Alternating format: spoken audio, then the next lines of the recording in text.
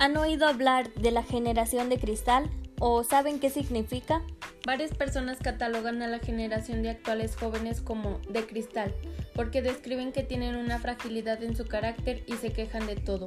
Sin embargo, también hay quienes afirman que es una generación que dejó de normalizar comportamientos negativos de años anteriores.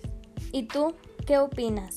Te invitamos a que nos sigas para escuchar más de nuestro contenido reflexivo en los próximos episodios de La Era del Cristal. Acompáñanos a Stephanie Torres, Adriana Gaona y a Natalie Briones, estudiantes de media superior, a abordar temas que día a día se presentan con nuestros jóvenes.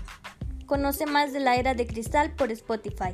Gracias por escucharnos. Hasta el próximo episodio.